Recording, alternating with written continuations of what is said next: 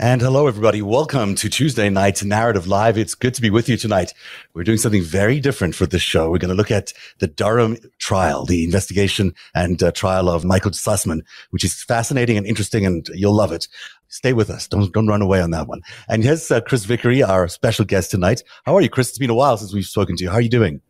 Yeah, it's been a while. I'm doing okay. It's good to hear. You are now the senior risk assessment specialist at your current job. And do you want to tell us what that is? I work for one of the major cloud storage providers these days, Okay. and on the security team. They are very lucky to have you because, as many people know, back in, was it 2016 or was it before 2016? You were one of the key whistleblowers on what was going on online in terms of the use of data and disinformation, especially on social media. Mid 2015 that I started kind of making a name for myself in that realm, yeah. So you're familiar with the realm of reporting all sorts of data information to various authorities, whether they be in Congress or the FBI, whomever else might investigate these things. This is not unusual territory for you.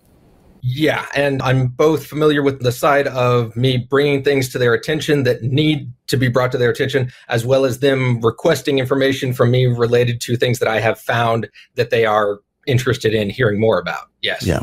And you're not on trial today. You haven't done anything that's ever got you to this point of Mr. Sussmann over here where he's on trial in this major investigation. So you might have insights into why he might be on trial and you're not. Yeah, I mean, there were plenty of situations where I definitely, if I had acted differently, I think I could be in the same shoes as him. But I've been very careful to always be forthcoming, honest, transparent when you're talking to federal investigators or a government committee or anybody of that layer. You don't spin things. You don't sugarcoat things. You tell it like it is. You are honest. You don't lie.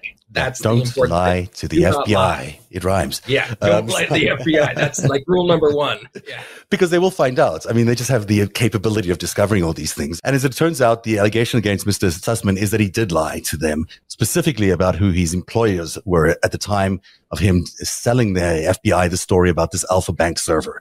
And his employer at the time was the Clinton campaign. And this is where everyone gets like, oh my gosh, are we saying anything bad about the Clinton campaign? We don't know yet the complete involvement about the Clinton campaign. And we don't even know if this was a full crime because no one's been found guilty yet.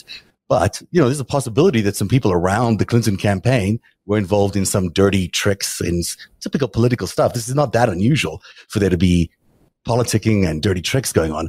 What's unusual is what they did or what they're alleged to have done. And we're going to go through that in great detail tonight. But we should also cover the other parts of the news, which I didn't even tell you we were going to do. So I hope you don't mind as we step into this. And I hope Eric Garland, who will join us from somewhere, he's on the road. So hopefully he'll get to us while he's on the road because he's got a lot of this information that we need to get a hold of tonight. But let me just bring everyone up to speed about what happened today with the investigation into January the 6th, because the big news came out of the New York Times. And they are reporting that the Department of Justice is now fully engaged in wanting the transcripts from the January 6th committee. This is the main article that came in the New York Times earlier on today, and it is the big breaking news. The Justice Department requests transcripts from the January 6th committee.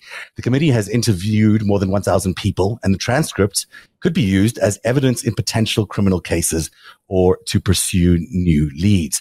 The article itself goes on to say the Justice Department has asked the House committee investigating the January 6th attack for transcripts of interviews it is conducting, which have included discussions with associates of former President Donald J. Trump, according to people with knowledge of the situation. The move, coming as Attorney General Merrick B. Garland, appears to be ramping up the pace of painstaking investigation into the Capitol riot, the clearest sign yet of a wide-ranging inquiry at the Justice Department. The House committee has interviewed more than 1,000 people so far, and the transcripts could be used as evidence in potential criminal cases. So we've known, we've all expected this. We've sort of all hoped that this is going to be the case. But this is a real sign now that the Department of Justice is actually, considering criminal cases around those key people, maybe even much larger group of people around Donald Trump who put together January the 6th. You're a political observer as much as you are a data observer. Do you have any thoughts about this, Chris? It makes perfect sense because it would be a crime to lie to the January 6th committee. You don't have to be sworn in or, swear an oath or anything. It simply is a crime to lie to them. So it's great fodder for an investigatory body like the FBI to then use that material, because if somebody lied in that stuff, it creates all sorts of problems. So it has some initial weight to it, no matter what they said. If it's on a transcript in front of a congressional committee, it is something that you can take seriously as an investigative body because they're not allowed to throw spin at you through that means. So it's very, very good for starting investigations. You got to be very careful on the political side of things and that they're already seeing in this trial with Sussman. You got to take things for the facts that they are, and starting off with the foundation of this has to be true, otherwise they were lying to a congressional committee is a very good way to start investigations as well as bolster existing ones. And we've got to remember that Representative Raskin said that there were additional new crimes that they had uncovered in their investigation, which no one knows about yet. And so there's probably, a few. He said it was in the plural. And I know of a couple, in fact, that might be bubbling under in that committee that look like really serious crimes. These are really things that you would not want out there involving those key people. These are, and this is my theory about who it was that was doing what on January the 6th. And so, Roger Stone was the guy who raised the militia and brought in the Proud Boys and maybe also the Oath Keepers. Alex Jones certainly ran the propaganda on this thing. Michael Flynn built Digital Army and the intelligence operation with Q. You had Rudy and Sidney Powell doing the fraud legal campaign that they were trying to push through, the Stop the Steal campaign. And then you've got Bannon as well. Steve Bannon is not on here, who was the key protagonist here, was a key designer of this whole event. These are pretty big, bold names in the Trump world. They all have they all been pardoned? They've sort of, most of Flynn and Stone have been pardoned. And so there's a potential there that they can turn evidence against Donald Trump, and they'll probably be asked to if the investigators feel that there's enough evidence. So that could be interesting. It could go all the way up to Donald Trump, is I guess what I'm saying. It's not just this inner circle, and it's not just the organizers, and it could go all the way to the president of the United States for being part of this seditious conspiracy. Because what else was he doing for 7.5 hours? He must have known, the planning meetings, in knowing that the Oath Keepers were going to be there, the Proud Boys were going to be there, in knowing that the Moonies were going to be there, in knowing that the speeches were going to be said the way they were, in knowing that the Pentagon has stood down all its National Guard, at least the riot control gear of the National Guard. All of that must have known, because who else would have issued those orders? He's the only one who could have issued those orders to people like Chris Miller at the Pentagon and likewise. So I'm hopeful, as many people have been saying for a long time, that Merrick Garland isn't, in fact, a fraud, and he will, in fact, do his job as the Attorney General and will prosecute, even though it's taking him longer time than people had wanted. We're now in sort of the heat of things as we turn into May and June with the January the 6th hearings taking place next month. Now is the time where Merrick Garland really has an opportunity to use that public space, as everyone is discussing January the 6th, to press forward with some actual indictments against some of the leadership there. That's my hopeful spin. I hope it actually happens, but we'll see. I won't push you on any more of this stuff because I know it's not why we asked you here. So we'll move on. And it's tough to put someone on the spot on something like this. So I'm going to move on and talk a little bit more about the Michael Sussman trial. Are you familiar enough to describe to people exactly what he's been accused of? Do you know what his actual indictment or criminal act was that he's doing or accused of doing? I believe I do.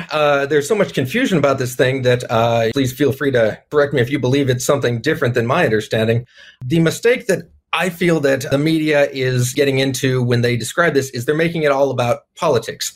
That's not the element of the crime he is accused of. He's accused of lying to the FBI when he said that he was bringing material forward to them about potential national security matters, and he was not doing it in combination with work for any client. And that's a problem because he billed on his attorney billing system, the law firm he was with, he billed the political campaign that was his client at the time for dealing with that material and the FBI and meeting with them and talking about it. That's a problem if you tell the FBI you're not doing it for a client, but you're billing a client for it. And that is the essence of what he is accused of, is that lie right there. Yeah. His defense that he's arguing that it's immaterial to whether or not there were actual concerns going on. It doesn't matter if he said it was on behalf of a client. But the evidence the FBI has been able to get as far as like communications that the researchers that were working with him were talking about, it really looks bad. It looks like they were trying really hard to gin something up without a firm baseline to it. And that wastes a lot of time with the FBI when somebody that's an attorney who's supposed to be a trusted professional buffer, somebody who is a gatekeeper for being able to figure out when material does need to go to the FBI, if they are not living up to that standard and they're bringing forward things that are maybe a little shaky and they know it, that's a problem. We can't waste the FBI's time with that type of thing, and that's a crime. That's what he's being accused of doing. And, the crime itself was they believe that he falsified the data. And this is my layman speaking it, but that he falsified. I don't think that's necessarily the crime that he's being accused of. He's being accused of lying to the FBI about who he was bringing it forward with. Right. The data underneath it, I don't think he's being accused necessarily directly as far as the crime is concerned of just making that up. But it's important because it leads into the other trials that might follow. The conspiracy, if it were a conspiracy involving at least 4 people or more, involved some sort of falsification of the data that led everyone to the Alpha server. Belief that the Alpha server was connected between Trump Tower and the Russian bank. That's sort of my understanding of it is a little more nuanced to that. I don't think that they're being accused of just making up the data. Their interpretation of it, their view of it, their conclusions they leapt to are the part that's kind of made up and not supported.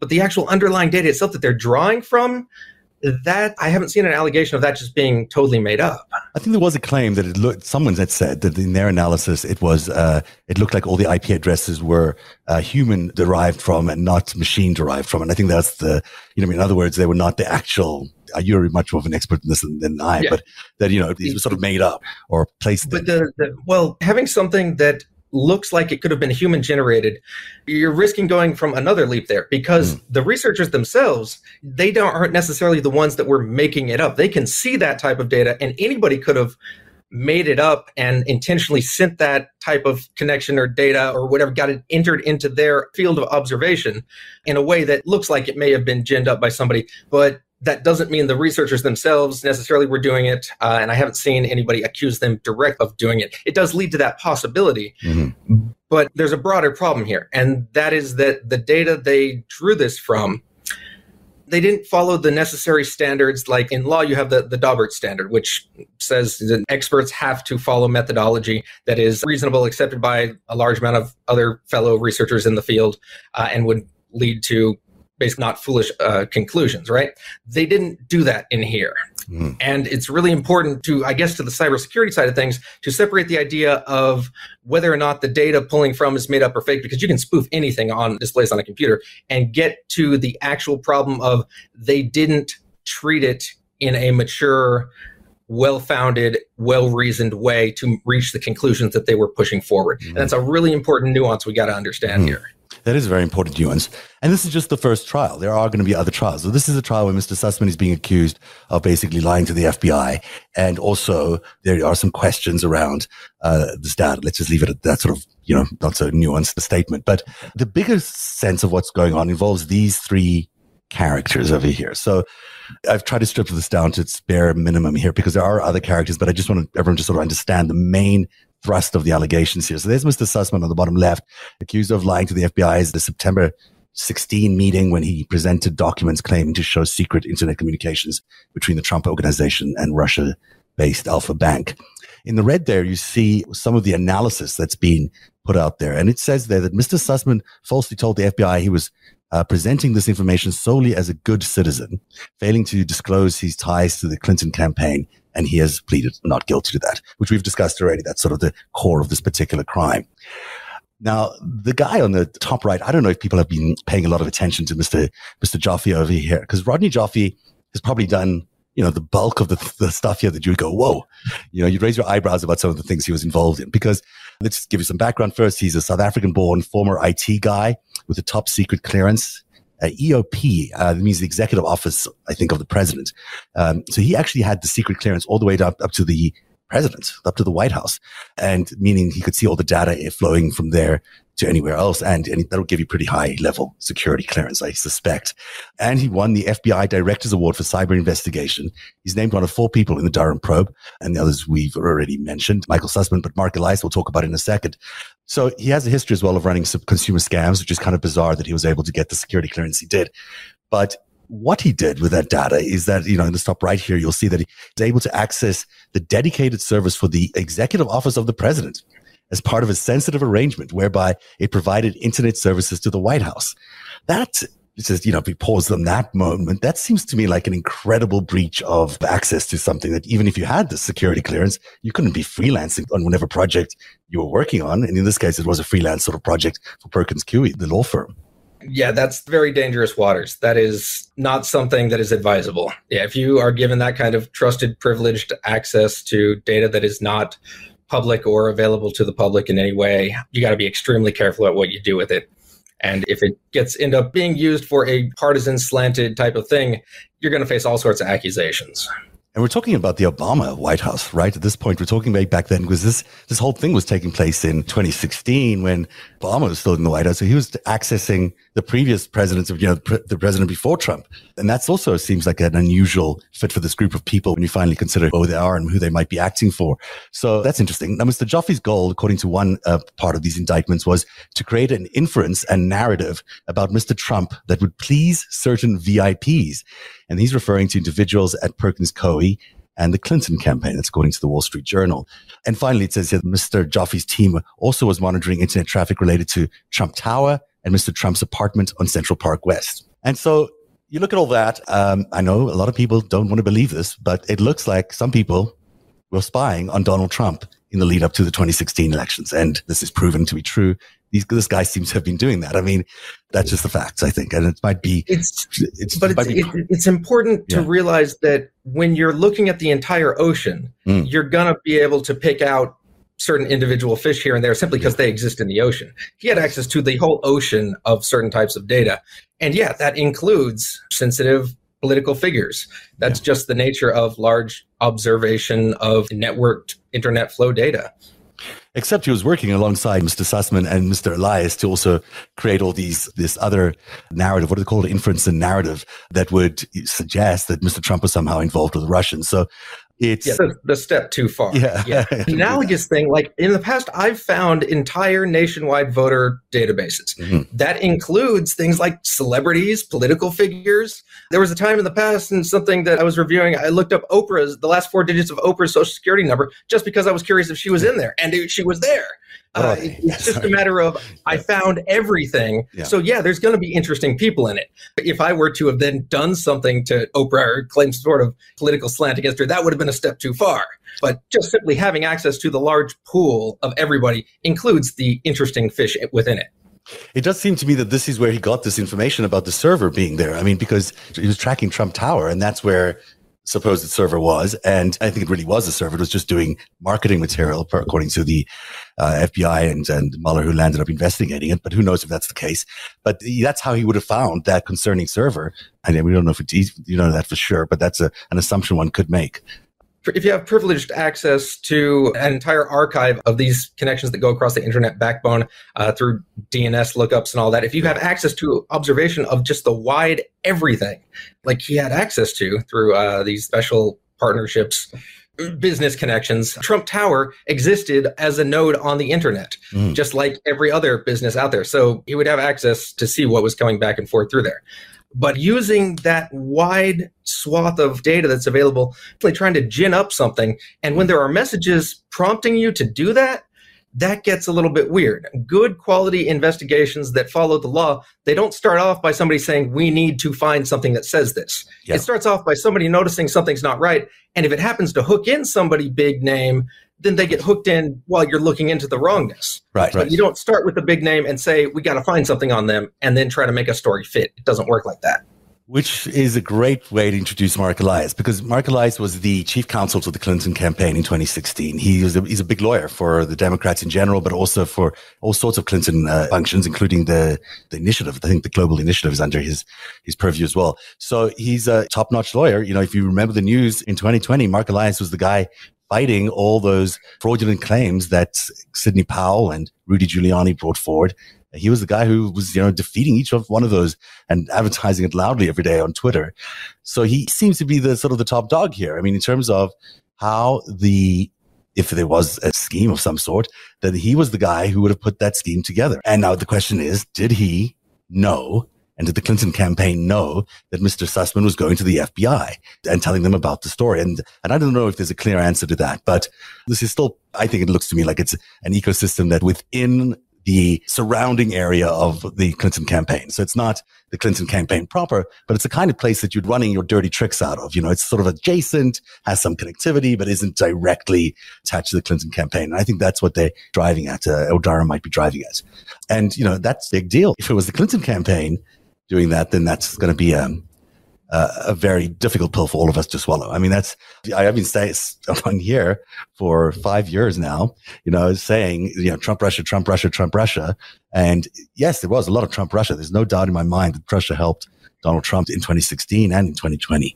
But the idea that some of that information, and I reported on the Alpha server, like many others, was concocted and placed into the zeitgeist and into the ecosystem by a dirty tricks operation. I mean, that is a big story, regardless of where your politics might lie.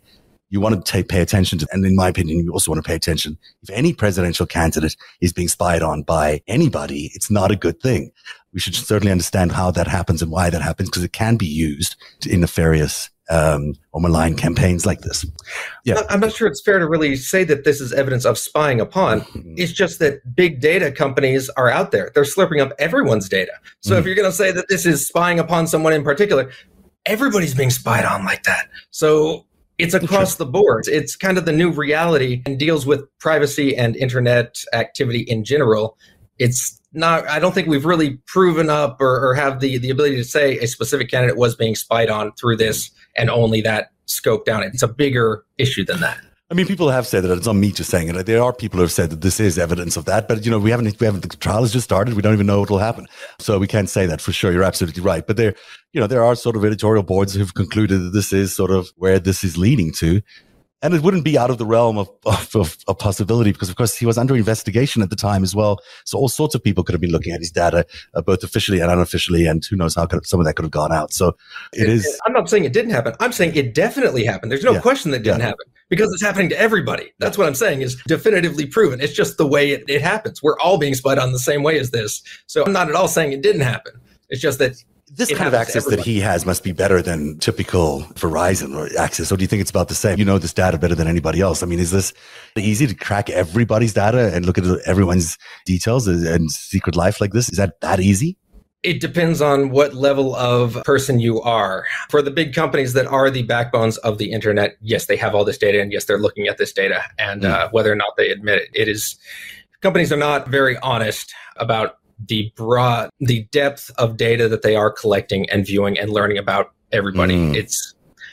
But for the average person out on the street, no, you have no ability to view this stuff. It's kind of like the scale of earthquakes, where you have like a 1 and a 2 and a 3 are very, very low. And by the time you get up to like a 7.0 earthquake, it's orders of magnitude more powerful.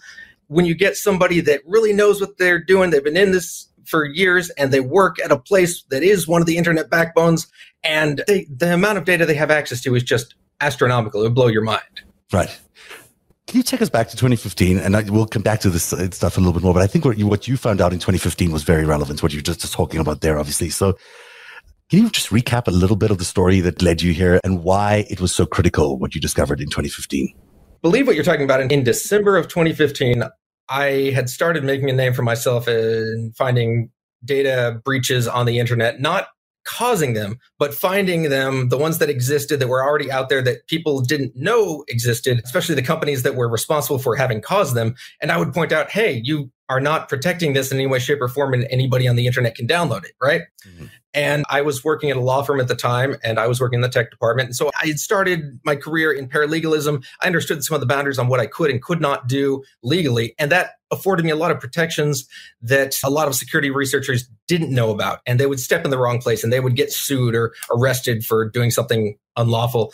And so what I came across and was able to write about and express in a way that kept me safe was a collection of 191 million voter, I wouldn't say registration records, but more deep than that. They were profiles. They were all of the stuff that you would expect a voter registration database to have from each locale in the entire United States, but enriched with survey data, enriched with targeting data, enriched with a particular, it was a religious 501c4 that was behind it ultimately.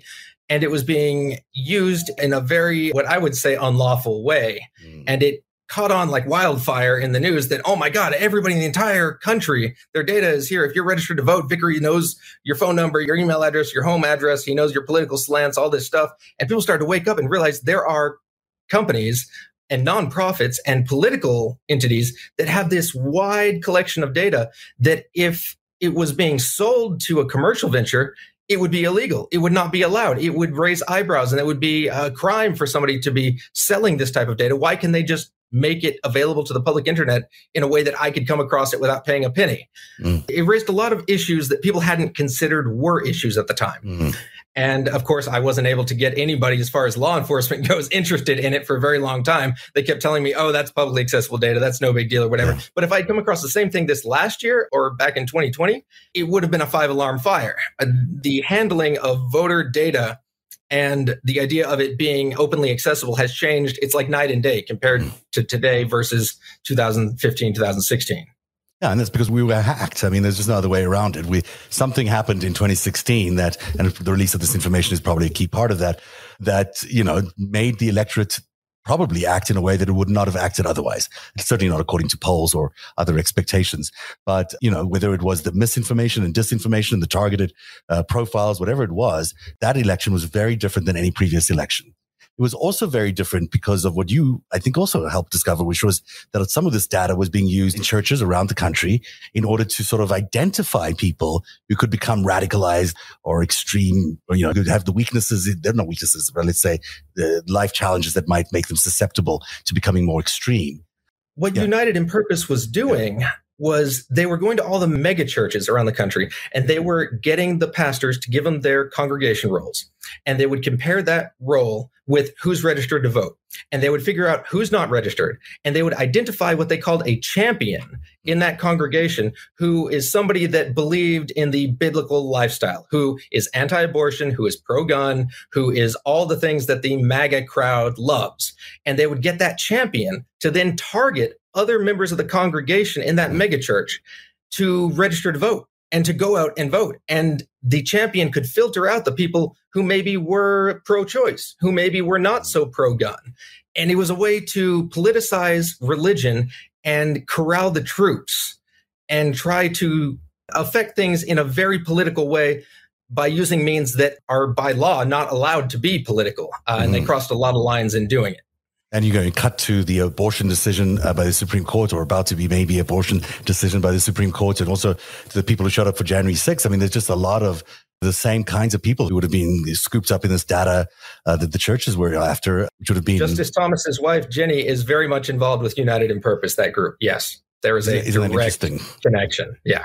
I was wondering, as we were talking earlier on about the Justice Department now wanting all these transcripts, I wonder if Ginny Thomas's transcripts will be amongst them, because she really is a key figure in all of this. I mean, she sort of planned a large part of this, and it would be really bizarre if the wife of a Supreme Court justice was under investigation by the DOJ. May happen. I mean, I don't know if that's ever happened in the past before. I don't know if you'll know the answer. Very vocal about it. Yeah. There's actually, should I segue here to this? I might as well, because we sort of missed it earlier on. There's a interesting group of people that all must be a little bit scared today about what they might be coming down the pike for them, because these people are, they're sort of the respectable edge of the far right extreme world. CNP, yes. Yeah. There's, the Lisa Nelson of ALEC, and there's Charlie Kirk, and Alexander, who we already know is cooperating with authorities, Ed Martin of the Judicial Crisis Network, and Ed Rolf Reed, maybe not so acceptable, but, these are all arms of the Council for National Policy. This is where all of this was coordinated. And when you look at the January 6th committee now wanting to hand over these transcripts to the Department of Justice, all these people are in some way or another attached to that event on January the 6th. They either, arranged buses or spoke or funded in some way the events of January the 6th.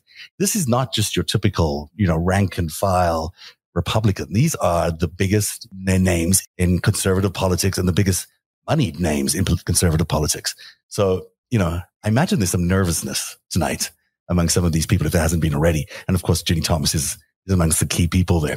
Again, I'm not going to ask you to comment on that unless you want to, but it seems like it's out of your particular level of interest. But let's go back to Sussman.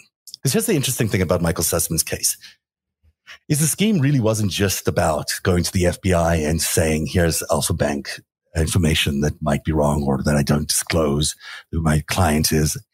Really what they were trying to do was sort of this 3-step process. They were trying to, and this is from all the indictments when you look at them carefully, they wanted to build the scenarios where they had evidence, maybe falsified, but maybe real evidence, but they would build scenarios that they could then take to the FBI. They would try to get the FBI engaged. They'll try to get the government to investigate. And then once they had the government investigating, then they would use their influences in the press and the media to say, hey, the government is investigating Donald Trump. So it was a 3-stage process. And I think that's what people haven't quite seen yet, is that there's this second piece of it, that it's not just getting the FBI to investigate. That's one thing that's, it's critical and important. And we need to stop the FBI from doing all these, time being wasted in the way that they were by Sussman, or allegedly by Sussman. But this idea that then that would have going to be used as a way to amplify all of this into the media. So, it was their doing that got an investigation going, and then it would be them who are pushing news media to amplify it. And I think that's a really significant difference. And also is a bit of an echo of 2016. It is, of course, 2016, but it reminds me of what they were doing with the amplification around social media in 2016, where, they'd not only be the amplifiers of the news, they'd be the creators of the news. And then there'd be ultimately there'd be the people who are distributing it. And the saddest part is they really didn't need to make something up. There was plenty of honest to God scandalous stuff that was real, that if they'd have just, done it the right way, they could have found all kinds of, they could have hit the real veins of gold on here and found the real things that needed to be talked about. There was no need to gin things up. And that really is a real shame. Yeah. Such a thing went down. It is, but it also speaks to the kind of, it's a cynical side of politics. I'm sure this happens in various ways, but the fact that the FBI would be used as a tool of a political party or a political candidate who's running for president, and then, in order to do this, is kind of just, it's sad. It's a sad state of affairs for American politics. And it is certainly, whether it's direct or indirect, coming from the Clinton camp, it is disappointing if true, that it did come from the Clinton camp, because I like to think that, the Republican Party, just because of everything we've seen in the last 5 years or 4 years, is more corrupt than the other side, but maybe there's corruption on both sides, and it's just completely normal that we have to accept that. And I think the really key thing to realize here is that it comes down to a question of, did the Clinton campaign tell Sussman to lie to the FBI about working on this in connection with them? Because if they didn't say to him, hey, don't tell them that you're working on it in connection to our campaign, then that's a big deal. If they expected him to admit to the FBI, hey, I'm working with the Clinton campaign on this, and they are really interested in getting this looked into, and I vetted it, and I think it's worth bringing up to you, and hey, here, have this package of information, that changes the scenario entirely, depending on that question right there. So that's what I'm highlighting as so important to this trial, is that one lie. Because the FBI has ways to assess politically related material. This is not the first time this has happened. Somebody has come to them in the past and said, hey, there's this thing about my political opponent, and I'd like you to look into it. And they've got ways of evaluating that and weighing that and handling it appropriately. It's the lie about not representing or not working with any political client on it that is the sin here. Yeah. Yeah, and it's a cover-up, really. Why would you not admit that? It seems that it's kind of an obvious thing to. If you weren't worried about it, why would you not admit it? It does raise a lot of questions about what was going on in the FBI in 2016, because they had a bunch of these things. They had the Comey event, they had the Wiener laptop, that was a shame. Yeah, her emails. I mean, this is what they did in 2016. It seems like there's a lot of activity around, investigating all these political candidates for doing all these things, or allegedly doing all these things, and it's unusual in this case that they're going to have 5 FBI representatives or officials testifying on either side here. So 5 for the defense and 5 for the prosecution. And that means that in some ways the FBI is going on trial in the next 2 weeks, because the decisions made, even though they arrived at the right decision, they obviously investigated this and decided not to do it. I think that there's a lot of questions around how far it got and about how it plays into some of the other investigations that took place, and just what exactly was going on in 2016, because the election were definitely impacted by the FBI in 2016, and we should not have a situation like that.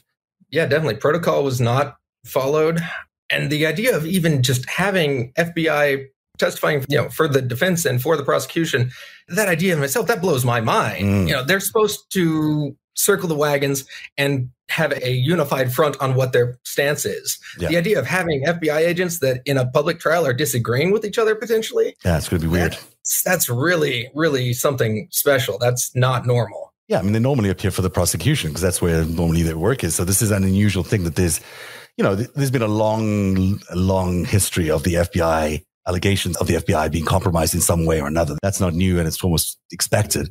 But the fact that they're arriving at this one trial together and we're seeing this conflict on two different sides, I think it's going to be really interesting to see how it falls out and how many, what we can learn about how the FBI really operates, because it does operate in this kind of fractured way where you could have an investigation against a presidential candidate on one side and another presidential candidate on the other side, and you may not even know there are two investigations against these two candidates. So that's, I think it's very interesting. It's totally possible to follow all the protocols, and some little department has access to information that another one doesn't have. And that little piece of information can totally change your understanding of a scenario. So it is plausible that it can happen. But yeah, you're right. Seeing it play out here is going to be very, very interesting.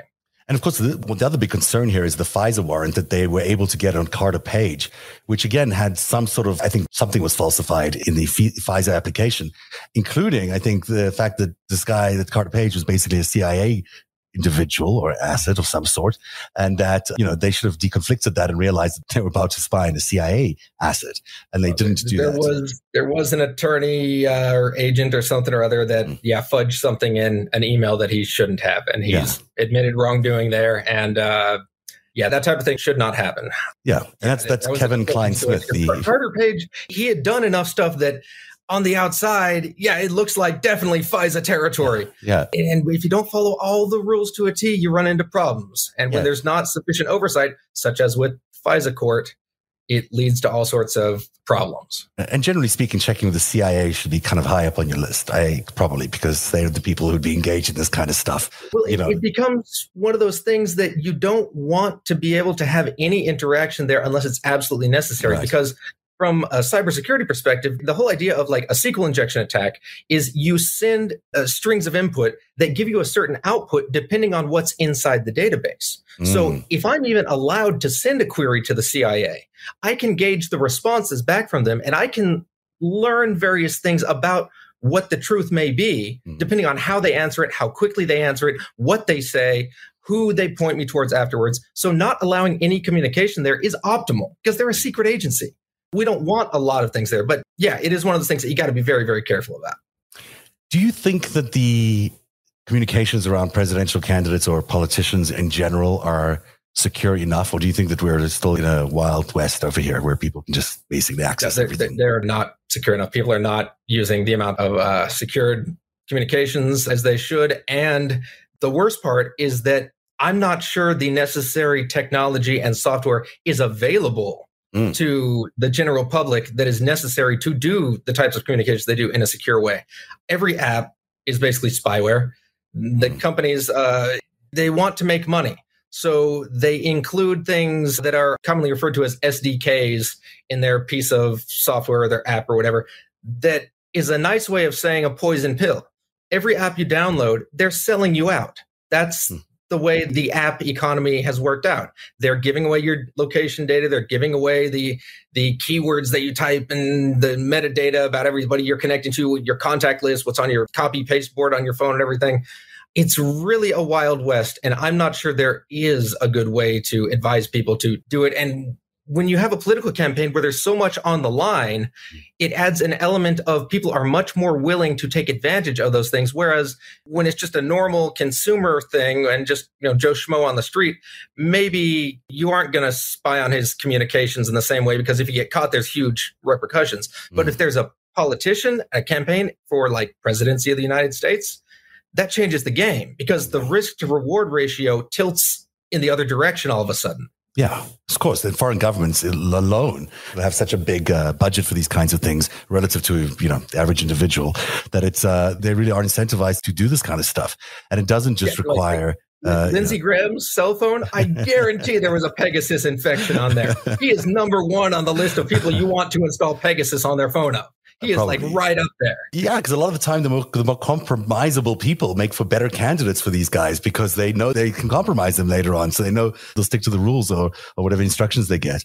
And there's 15 other nations that are also hacking them. So you have plausible deniability. Exactly. I should remind everyone, we've got a few minutes left here that on narrative.org/TV, narrative.org/TV, our patrons, and only our patrons, can ask questions of me and Chris. And on YouTube, you can ask us questions. That's anybody can ask us questions there. But the people who get on to narrative.org/TV, which I forgot to advertise earlier, you can ask whatever questions you have of Chris and I, or I'll just keep talking here a little bit.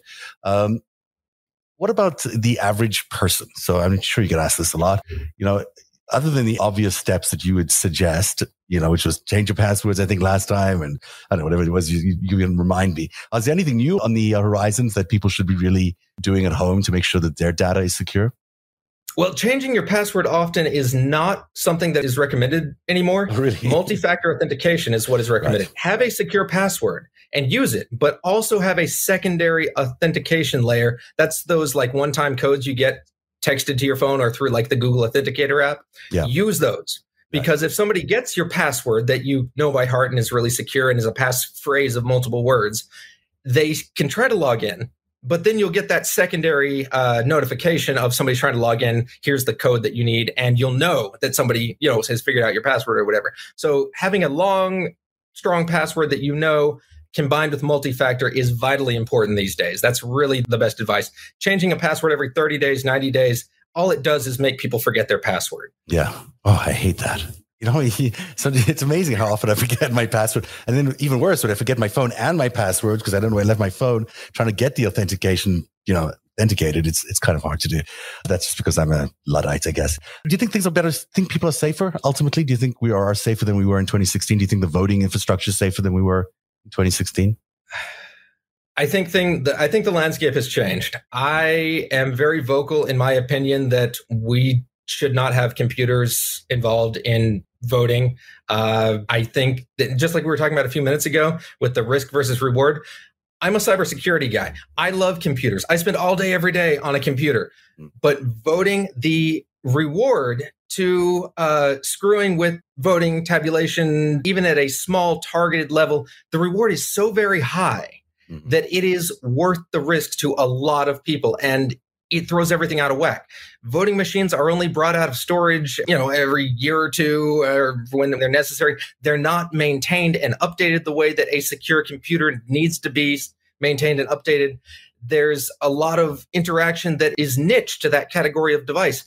It doesn't add up to a secure, reliable thing that we should be trusting to determine without any sort of paper trail who the president is. I'm all for hand-marked paper ballots counted by hand. It was good enough to elect Eisenhower, Abraham Lincoln, all the greats. We can do it again. It's 100%. Not going to take too long. We can do it again.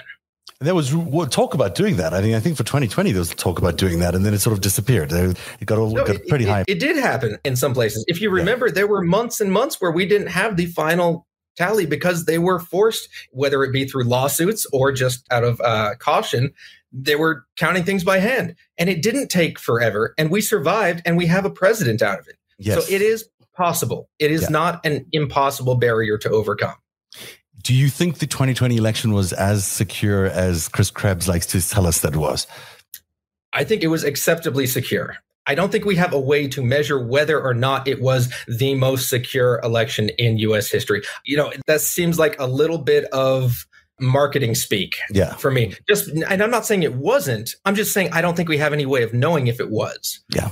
I tend to be on the side of things that if one person can affect a computer remotely that has a number built into it digitally that it's counted up, that's a lot easier to happen than having one person go out and affect a whole group of hand counting people in each locale or county or precinct. It's a lot harder to screw up an election as an individual if everybody's counting by hand. And a really smart individual that knows what they're doing and can get into things, not even to speak of like a nation state hacking group that really knows what they're doing, but the ability for one single remote person to affect a system that causes doubt in an entire election, it's not worth the risk. We need to count these ballots by hand and mark them by hand.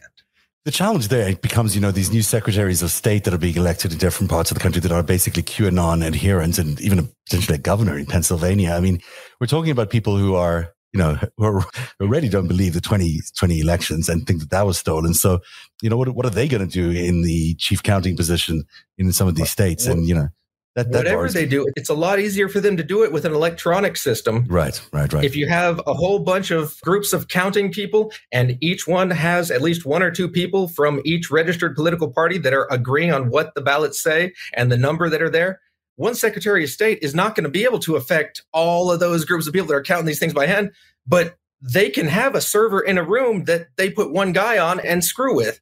And even if they don't change anything, it causes a possibility of doubt in the minds of the voters. And that's what matters, is the integrity of the election. Yeah, we need to count them by hand.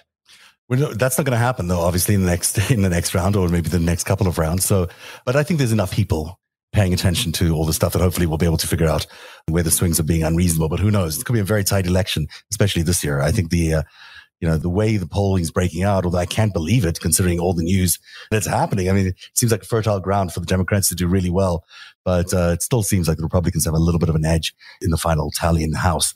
I want to just, before we leave, if you don't mind, tell people about something we're going to be doing here on Narrative come June, because there are 8 hearings happening in the January the 6th hearings, and we're going to cover all 8 hearings, gavel to gavel, plus exclusive analysis and direct access to the team who are giving you that analysis.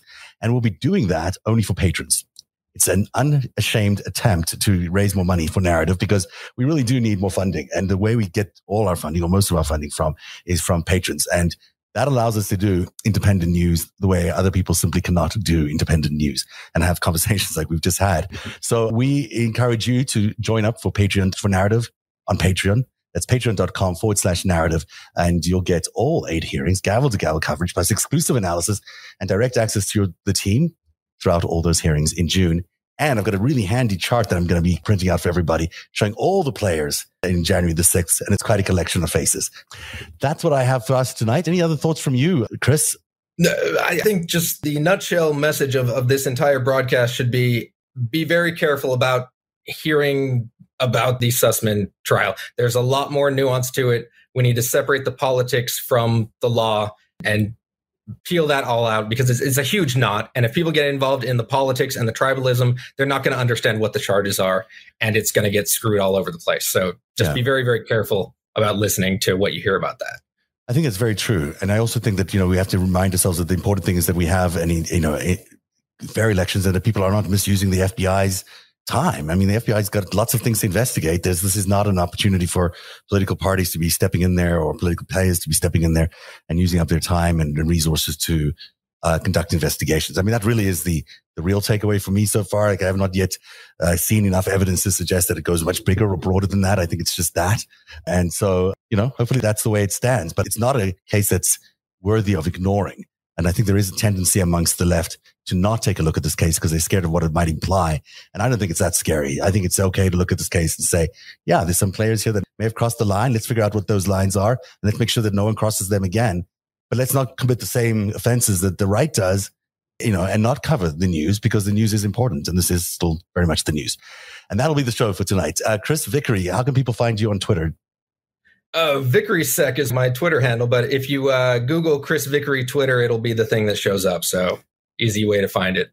Awesome. Thank you very much for being here. It's been great having you on the show, and we look forward to having you again soon. And that's all we have for you on Narrative tonight. We'll see you tomorrow. Bye-bye. Narrative is made possible by viewers like you. Join today and support truly independent journalism at patreon.com/narrative. That's patreon.com/narrative.